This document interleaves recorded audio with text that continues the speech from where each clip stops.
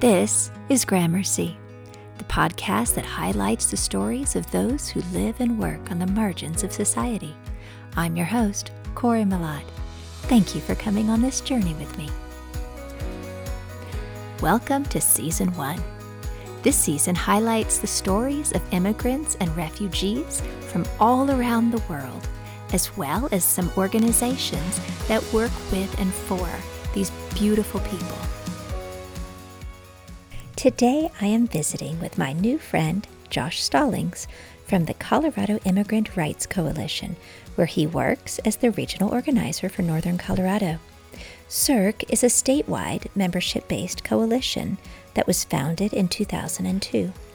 It encompasses all types of organizations, from immigrant to business and faith to labor, basically any organization that wants to ally itself with their mission. Their goal is to improve the lives of immigrants and refugees by making Colorado a more welcoming, immigrant-friendly state. Thank you, CIRC. They actively achieve this mission through nonpartisan, civic engagement, public education, as well as working as advocates for fair and humane immigration policies.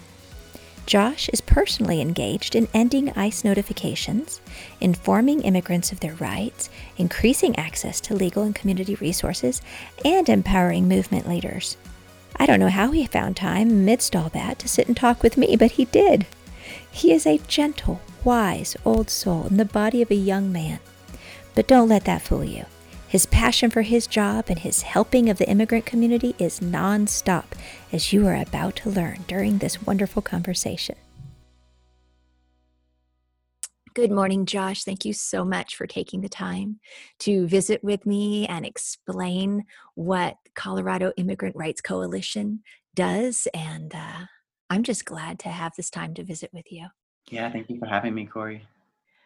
We're going to talk about a lot of deep things and serious things. So I want to start off a little bit light. And I want to ask you who your favorite superhero is and why.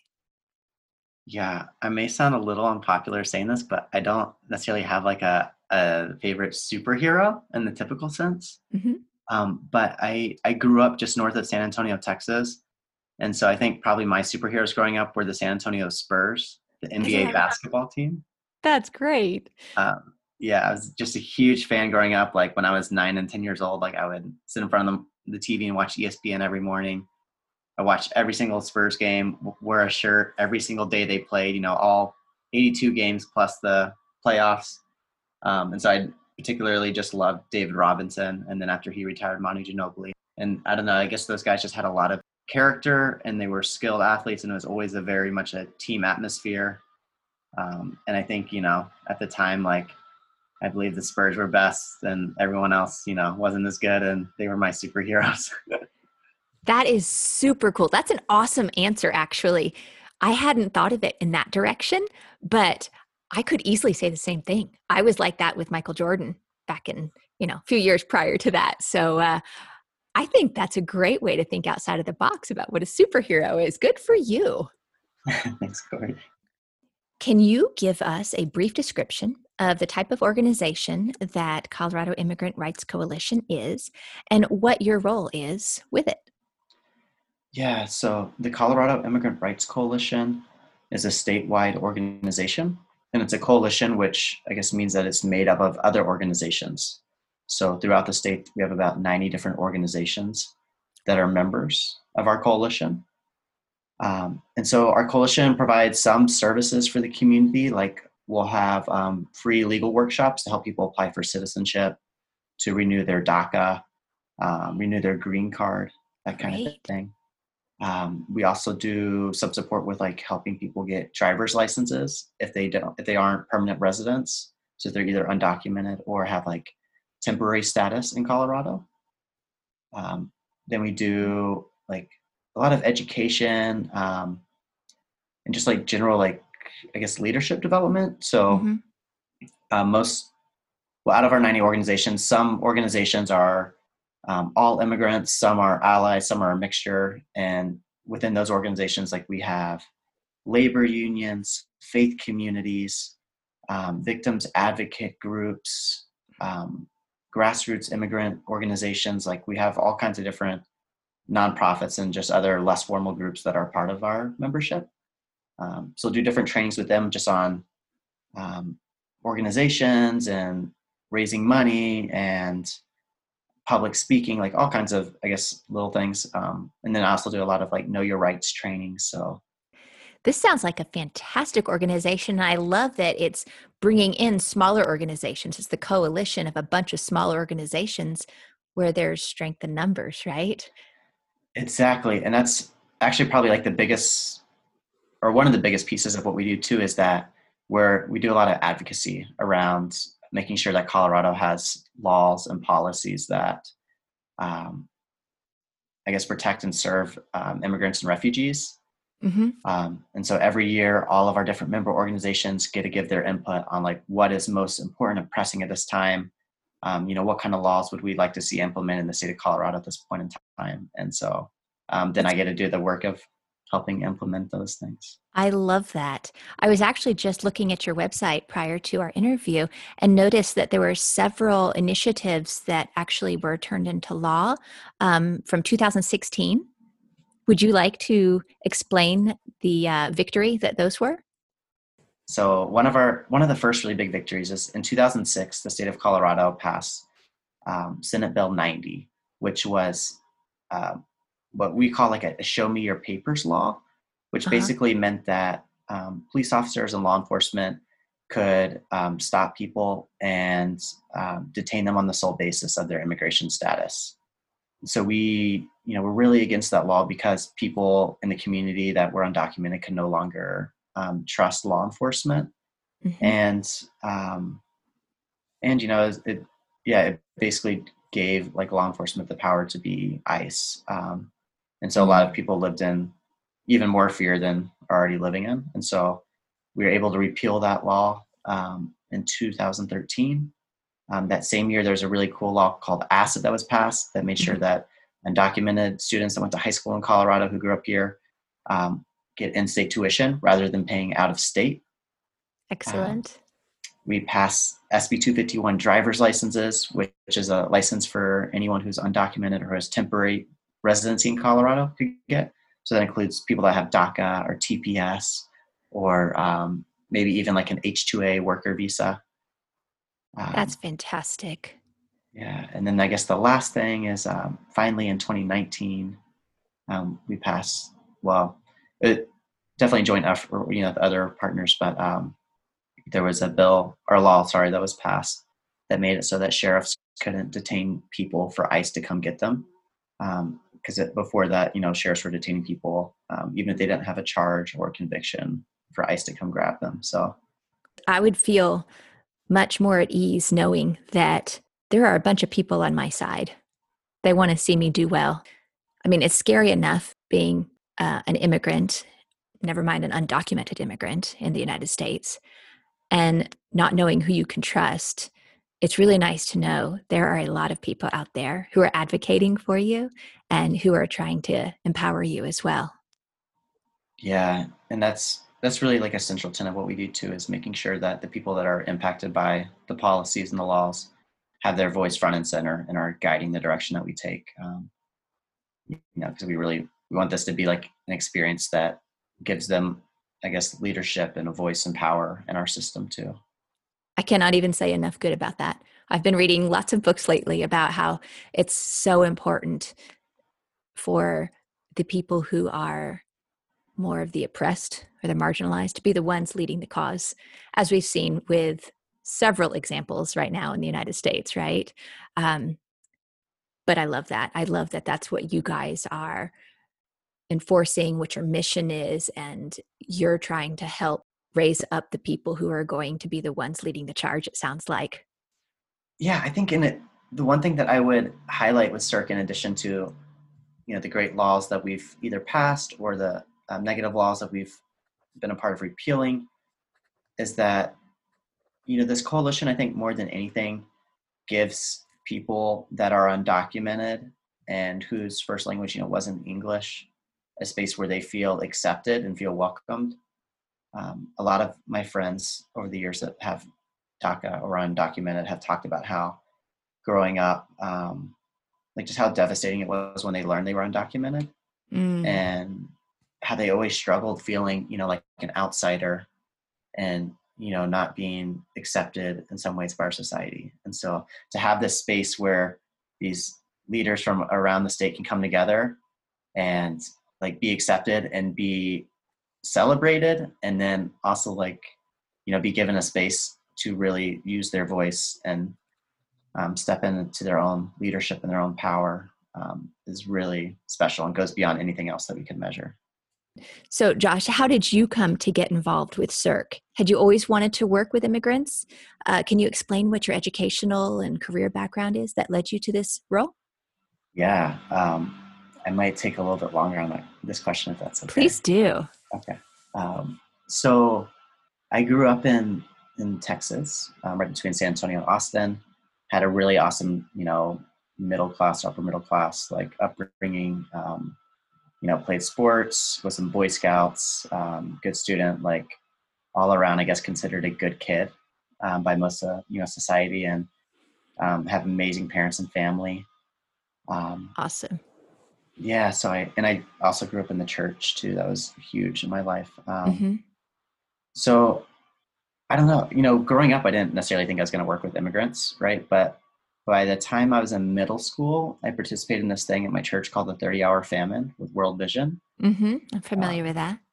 yeah, so we fasted for 30 hours and learned about world hunger. And my mind was just blown that like people could have such vastly different circumstances than me. And I don't know, at that point in time, I guess I knew that I wanted to do something of service, and was thinking maybe like mission work or international humanitarian aid work. And I knew I wanted to live abroad. Mm-hmm. Um, but so yeah, I ended up going to college here in Colorado, and I didn't study abroad because I was running cross country in college and like really wanted to compete. But as soon as I graduated, I did a year-long service program through the Lutheran Church. It's kind of like Peace Corps, but with like a faith lens to it. And so I lived in central Mexico, 2 hours east of Mexico City, for the year after college. I lived with this really amazing family. From day one, they took me in as their own. So like, What an experience. yeah. So my host mom, Oliva, from day one, she's calling me hijo and Oh, Nino Josh. I love it. That's great. What a way to feel included, right? Yeah. And so I was a part of the family for the entire year, right? Like they would take me to see like local pyramids, as a part of every birthday party or Mm. baptism or celebration that we had. My tios or my Mexican uncles, were always like trying to egg me on to try tequila with them. And I'm sure they were. The thing I love about the Mexican culture specifically is how many fiestas they have, the all the different holidays, the reasons to celebrate. I love that about that culture. Did you find that yeah, to be true? absolutely. Yeah, we are celebrating all the time. And just like, it was just so, I was a very shy kid growing up, very like focused on sports and academics and not super social. And so, being thrown into the heart of Mexico with a very extroverted, loud Mexican family was really good for me. It really shook me up. Wow, what a way to get you out of your comfort zone, huh? Yeah. And one of the things I love about the way of life, there's just like how close knit family is.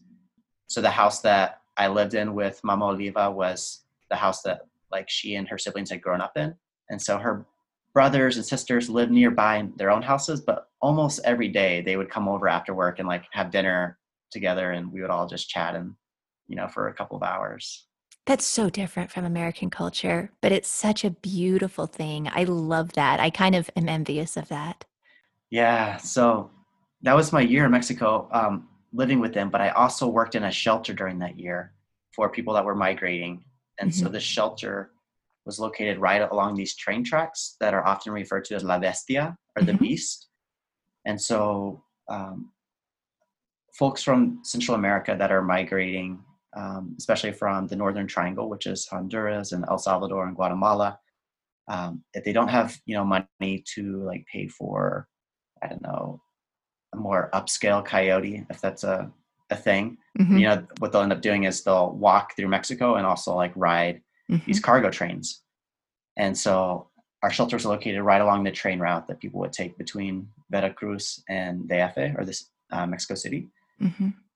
And so they would stop off in our shelter for a day or two at a time to get food, to take a shower, to get their feet off the ground for a little bit.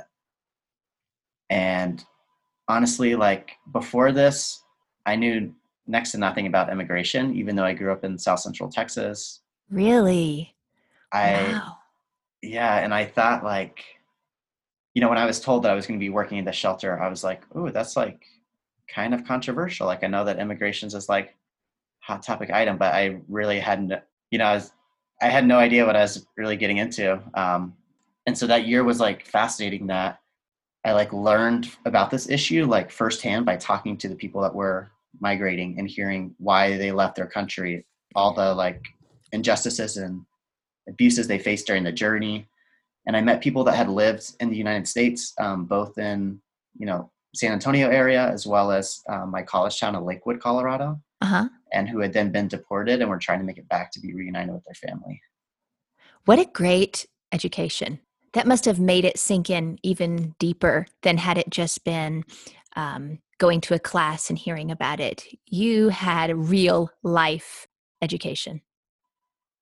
Yeah, exactly. So I did get a college degree, or bachelor's in global studies, but really this experience in Mexico is what I think shaped me and educated me more than anything. For sure. It sounds like it. So you had that year of understanding the culture. You understood the language. When you understand a language, you better understand a culture, and or you at least have more of an appreciation for it. Oh, wow. I'm really impressed by that. So obviously that spoke into your life so much that you decided to go into that line of work afterwards. Exactly. Yeah. So when I came back to the U.S., which was July of 2016, so which was a very interesting time to come back to the U.S., right? Because we were leading up to the 2016 elections. Yeah.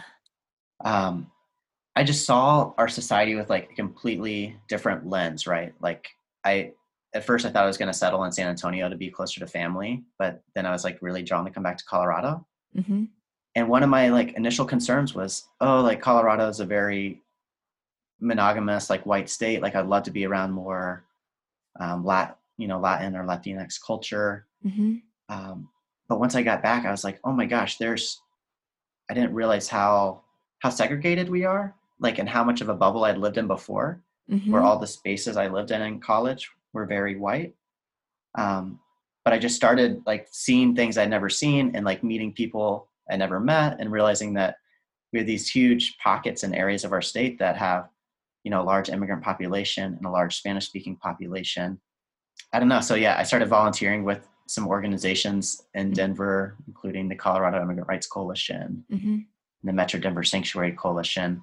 And so as I met people who not only were like, I'd spend most of my time working with people that were migrating to the US up until then, but then I started meeting people here who had been here for decades and who would do anything they could to become citizens, but there wasn't, a pathway for them. Mm-hmm. And so, I'd learned about their experiences and spent a lot of time just like listening and reflecting and thinking, what is my role in all of this as a white man, and how can I help without doing harm? And yeah, I don't know, that was really shaping too those few years after that time in Mexico.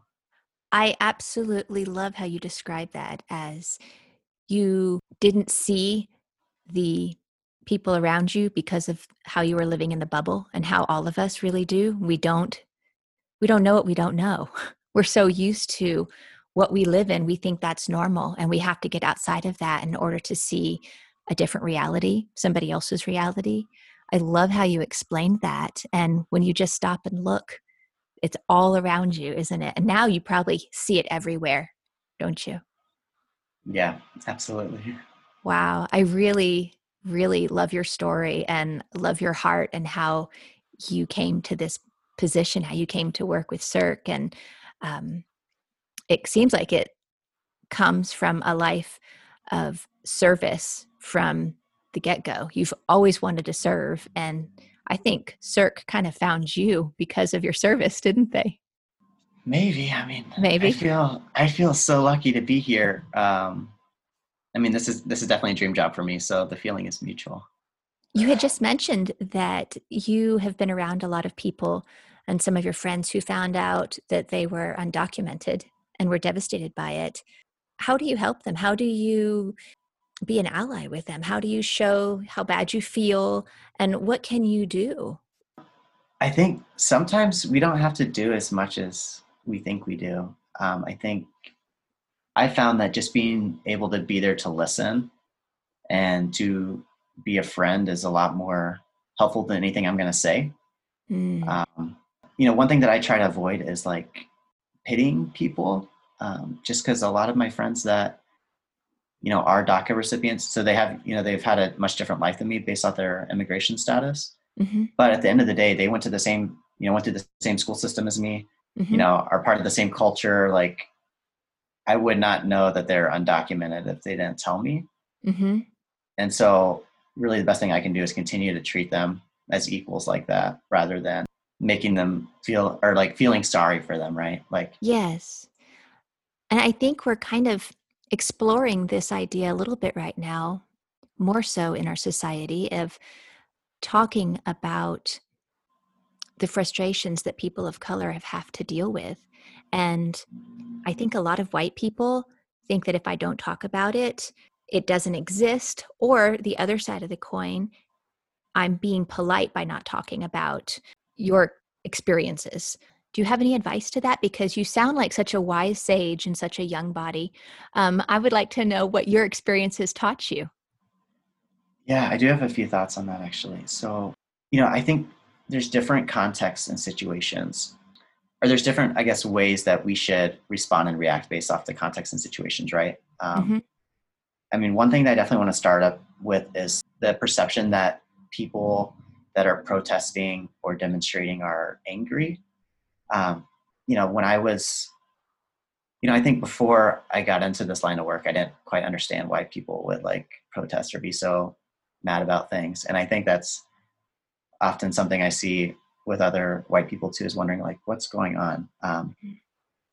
And so I don't know, I want people to know that that comes from like a passion and comes from the fact that in my experience, I know a lot of people that grew up really like believing that this country was a land of liberty and opportunity, right? And then once they ran into experiences where they realized that they were treated differently because of their skin color or because of their documentation status, that the walls really came kind of crumbling down of this society that they envisioned.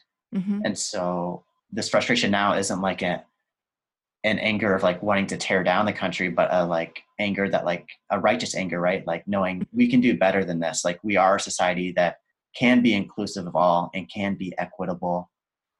hmm And so I think really that like passion comes from this like vision of something beautiful, right? That's a great way to put it. I've really learned to like with my friends that are undocumented or have DACA to not take anything personally. So I know they have experiences that I'm never going to understand, right? And hmm so if I can be there to listen and to learn from them, hmm that is such a beautiful thing. And so, if people and my friends are going to talk and share their experiences, I'm going to shut up and listen, right? hmm Um, and at the same time, I do ask a lot of questions, but I think sometimes we also need to know that like it's not always appropriate for us to ask, really personal questions because hmm people of color and immigrants have often been trying to explain themselves and their existence, and it can be exhausting, right? And Yes. all the trauma that you've gone through, whether it's Yes. your immigration journey or just living without status here, they're not people aren't going to want to talk about it all the time. We have to be very respectful in what we ask and how we ask it. Yeah, it's a very sensitive situation, and knowing when to lean in, when to ask, when to just be there, when to be a shoulder to lean on. There's not a right answer, is there? It's per person. It's based on each person's life and their situation. Yeah, and we're going to make mistakes, right? For As sure. as allies, because every person's different, right? Every friend is going to want a different way of being treated. And Mm-hmm. I think Mm-hmm. it's just don't get too down on yourself if you make mistakes, but learn from it and keep going. Does CERC have strong community support? Yeah, so there are definitely other organizations that are not members of CERC, but that we collaborate with. So we do have support in that way. Good. And I think there's a lot of people just in the community that like the work we do and are interested. It doesn't mean that we don't have people that are opposed to what we do, but I think anyone who's up to something good is going to have that opposition too. Isn't that the truth? That was a perfect lead into the next questions. What are the hurdles that CERC faces? Obviously, the opposition for people who have negative opinions about immigrants, correct? Absolutely. It's a great question. And I think if you asked any of my coworkers, they would all probably give you a different answer too on what some of our hurdles are. Mm-hmm. So I think one that I would highlight, like not only are we battling people that are opposed to us or aren't in favor of immigrants, but I think there's this constant tension in some ways, like talk about the things that politicians want to talk about and also to compromise on our values. Mm-hmm. So I think we often find ourselves like going into the conversation as it already is, like trying to prove how immigrants are beneficial to our economy and how they're such an economic asset. And while that is true, and while we'll continue to make those arguments, I also think that is so just dehumanizing. Like, That's a good word for it. That's what I was thinking. Yeah. as someone who's, I don't know, people throughout history have migrated, right? I just think I've personally like gained so much. My life is so much richer because of all the immigrants in my life. Mm-hmm. And just like we talked about, like me being a shy kid in Mexico and like having to adapt to become more extroverted and be more like close knit with people. Like that's something that I think everyday immigrants bring to my life. So anyways, yeah, I think we have this tension of, I guess, needing to tell the whole story of why immigrants matter and not just talking about like the economics. And another piece is we don't want our country just to accept the immigrants that are seen as successful, So right? true. But what about like the people too that like a criminal conviction, or what about the people who are poor or are working class or don't speak English? Like we want something that works for everyone and not just for Mm-hmm. those that are Mm-hmm. seen as good. I can see how that would be damaging to a psyche, would not be what people want to hear. Just, can you just accept me as a person? What if I didn't contribute financially? What if I'm just a stay-at-home mom who helps raise good kids?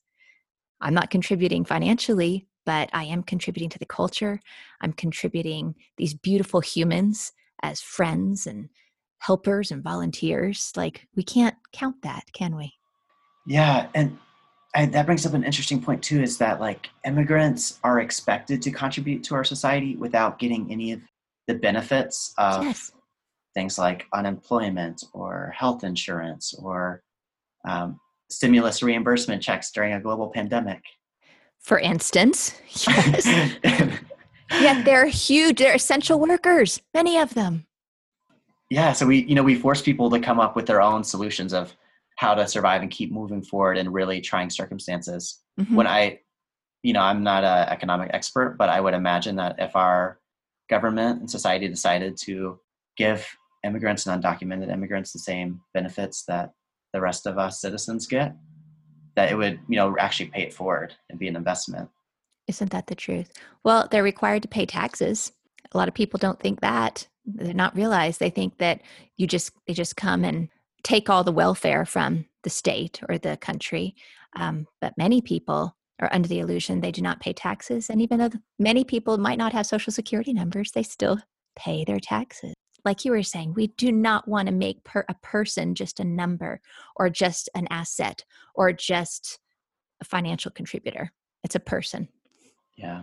I think our society too, just we kind of, you hear this argument all the time, right? That immigrants are willing to work jobs that many citizens aren't. And that's why they're working a lot of low paying jobs, working in the fields, Mm-hmm. doing janitorial work, cleaning hotels, you name it, Mm-hmm. doing construction.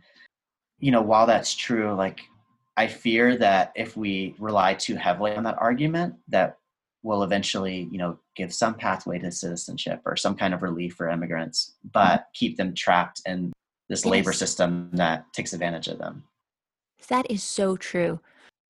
Do you have a story or specific person that stands out in your memory that you worked with, or a case that you worked on that greatly affected you or the whole entire organization? Yeah, I might have to tell a couple of Please stories if that's do. okay. Please do. Okay. I'm ready to listen. Okay. So the first story is one that I tell often, and it's about like how the topic of immigration was really made personal to me when I was in Mexico. A couple of weeks into being in central Mexico and working in the shelter, I was cleaning up after like lunch one day. So we had this like huge pot that we had made 5 kilograms of rice in. So I was like Nice. scrubbing the like burnt rice off of it.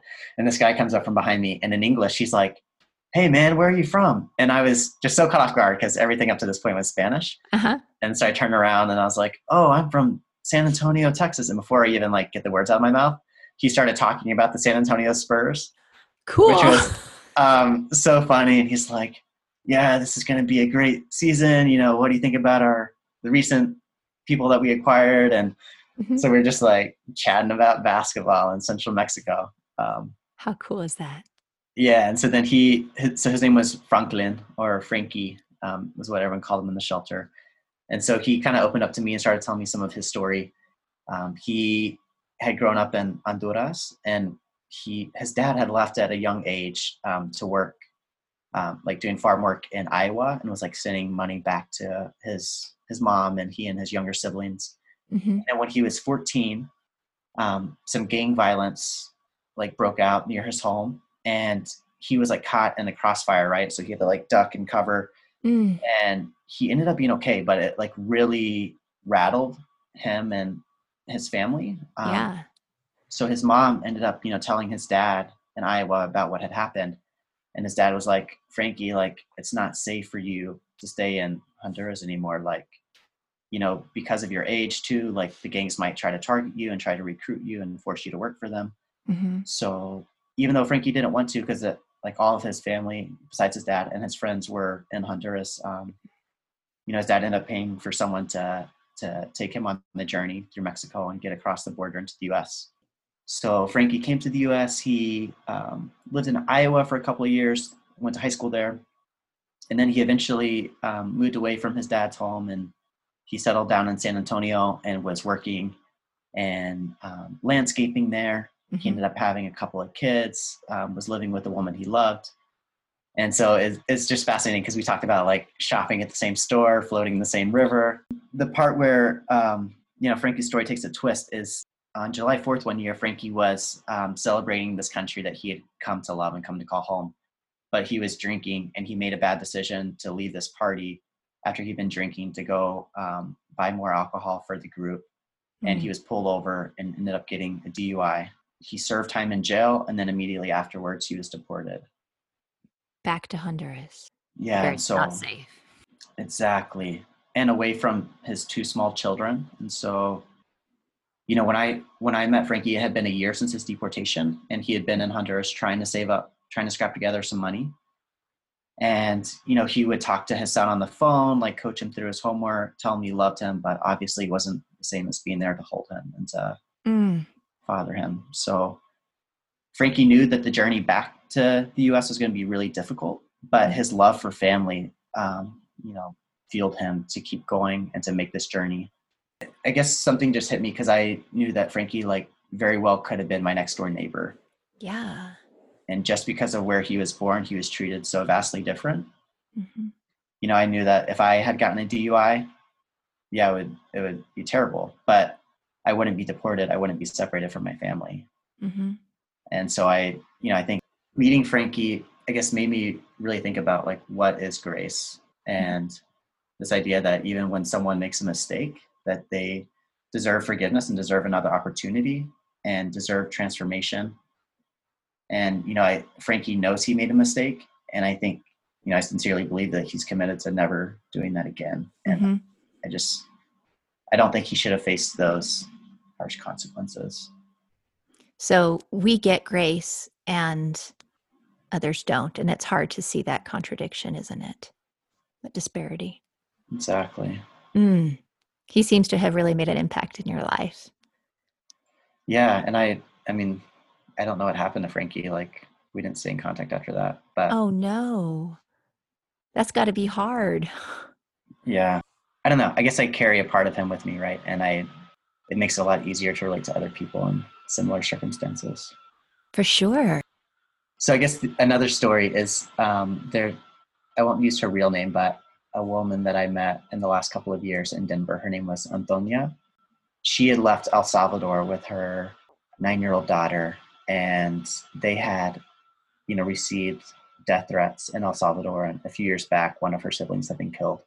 She ended up, crossing the border, and then was picked up by an ICE agent and was detained briefly, and then was eventually released. But she had siblings in the U.S., but couldn't really remember their addresses and where they lived. But she had a friend in Denver.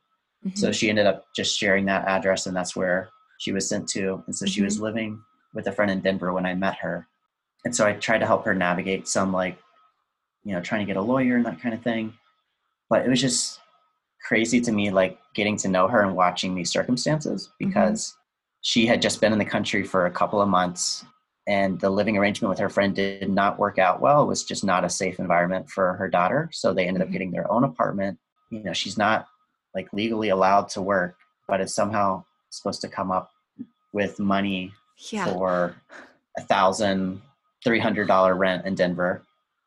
And then she's supposed to come up with the money to pay for a lawyer, which is thousands of dollars within her first, 6 months of being in Denver. And so I went with her to court a couple of times, and it's probably one of the most just, like, frustrating experiences of my life, being there with, she didn't have a lawyer, and the judge, was asking her, like, why don't you have a lawyer? And she was like, well, I've called 12 people, and they either just cost too much or their caseloads are too busy. And that's heartbreaking. And the judge was just like, why, how have you not got a lawyer? Like, will you be able to get one by your next court date in 2 months? And she was just like, I don't know. Like, I'm trying. And then the judge was also asking her, like, he was asking her about how she entered the country. And so he asked, did you present yourself at the border, or did you enter this country illegally?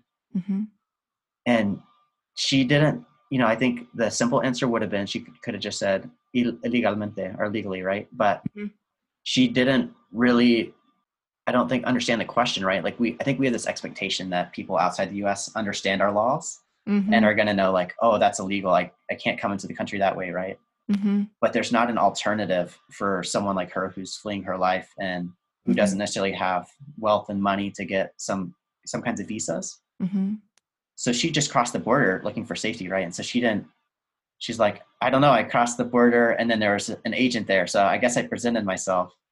The judge was grilling her, and I was like, oh man. No. I don't know. I think that was really frustrating for me, because I'm just the fact that so many people in our country don't get legal representation in immigration courts. And because of that, they don't know the jargon and the nuances and all the little things that seem tiny to us, but that, like, an immigration judge would pick up on.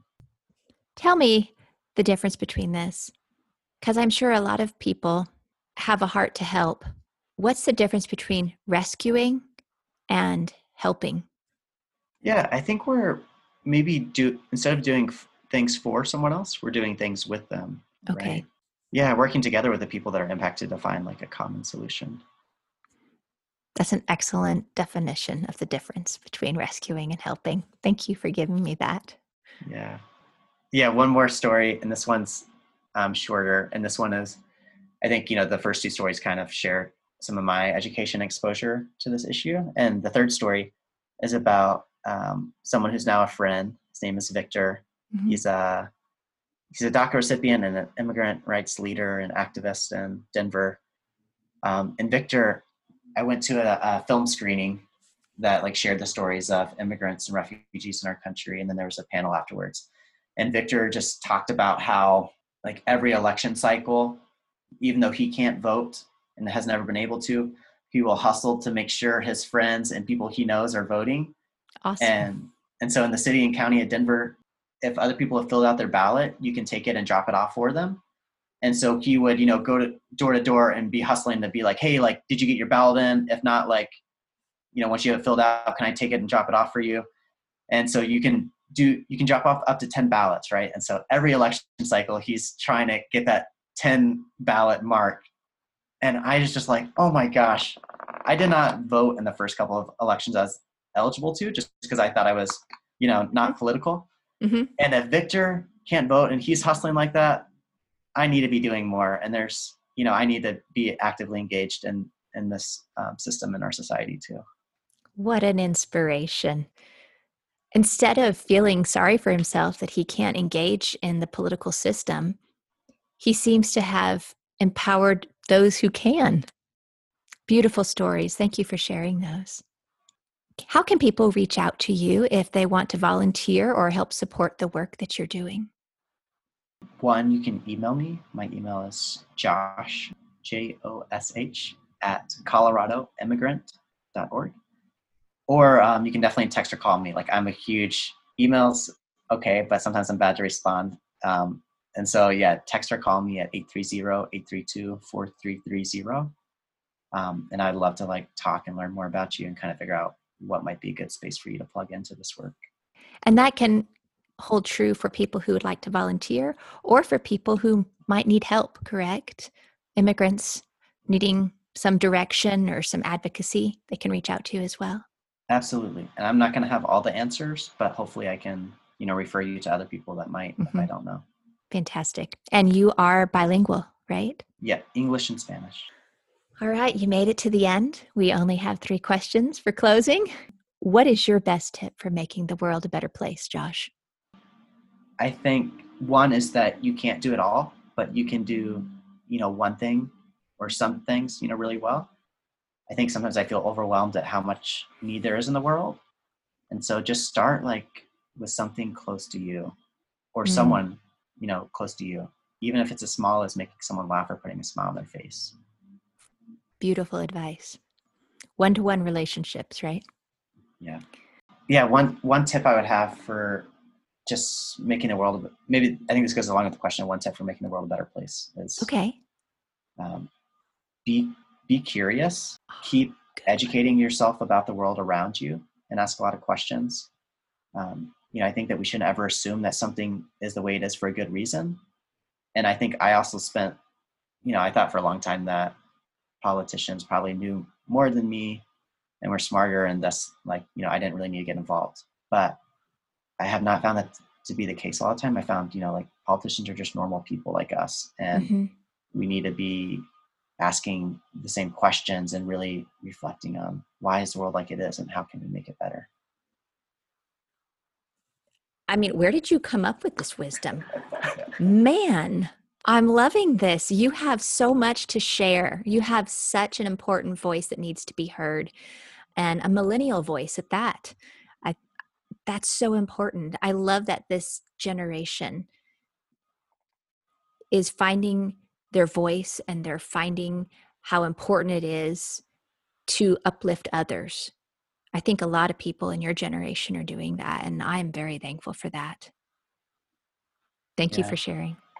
Thank you, Corey. What are you most thankful for? I think just relationships and the opportunity to grow in this life, and just whether it's talking to you or reflecting on all these people that I've met over the past 5 years that have made such an impact on me.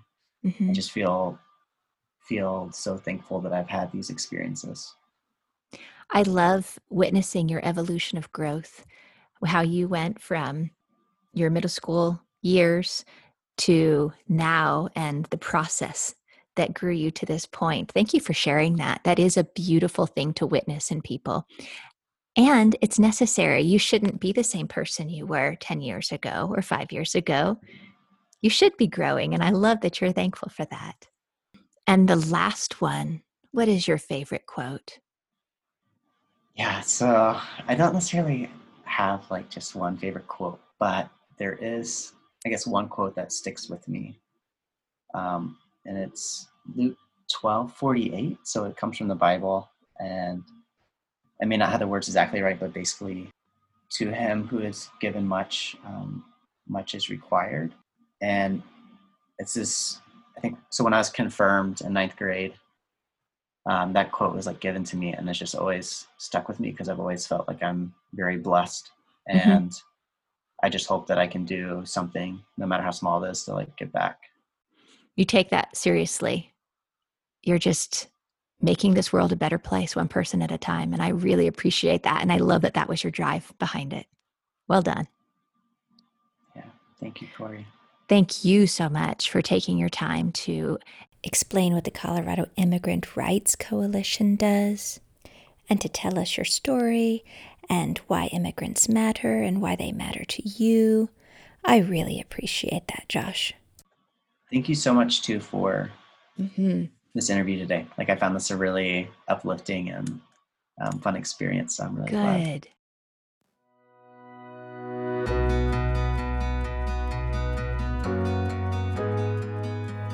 It always intrigues me how people come to do the work they end up devoting their lives to. Josh's story is so compelling. I just love how random chance relationships and encounters in his young adult life gradually built his understanding and awareness of immigration and the hardships that it entails. I appreciate how he chose to channel that newfound awareness into dedicating his life to the cause of empowerment and advocating for immigrants. Thank you, Josh. If you would like to take a deeper dive into learning more about some of the Colorado state laws that CIRC has helped pass and repeal, please check out their website at coloradoimmigrant.org. I love it when people come together to help each other. CIRC is a beautiful example of what can happen when people of like minds join together to promote the dignity of all human beings. That, of course, reminds me of something Nelson Mandela once said. Our human compassion binds us to one another, not in pity or patronizingly, but as human beings who have learned how to turn our common suffering into hope for the future. When we work towards a common cause, we help ease one another's burdens. We show love across the divide and accomplish way more than we can alone. Thank you, CIRC. May you have many more years and many more hands helping you achieve your beautiful vision.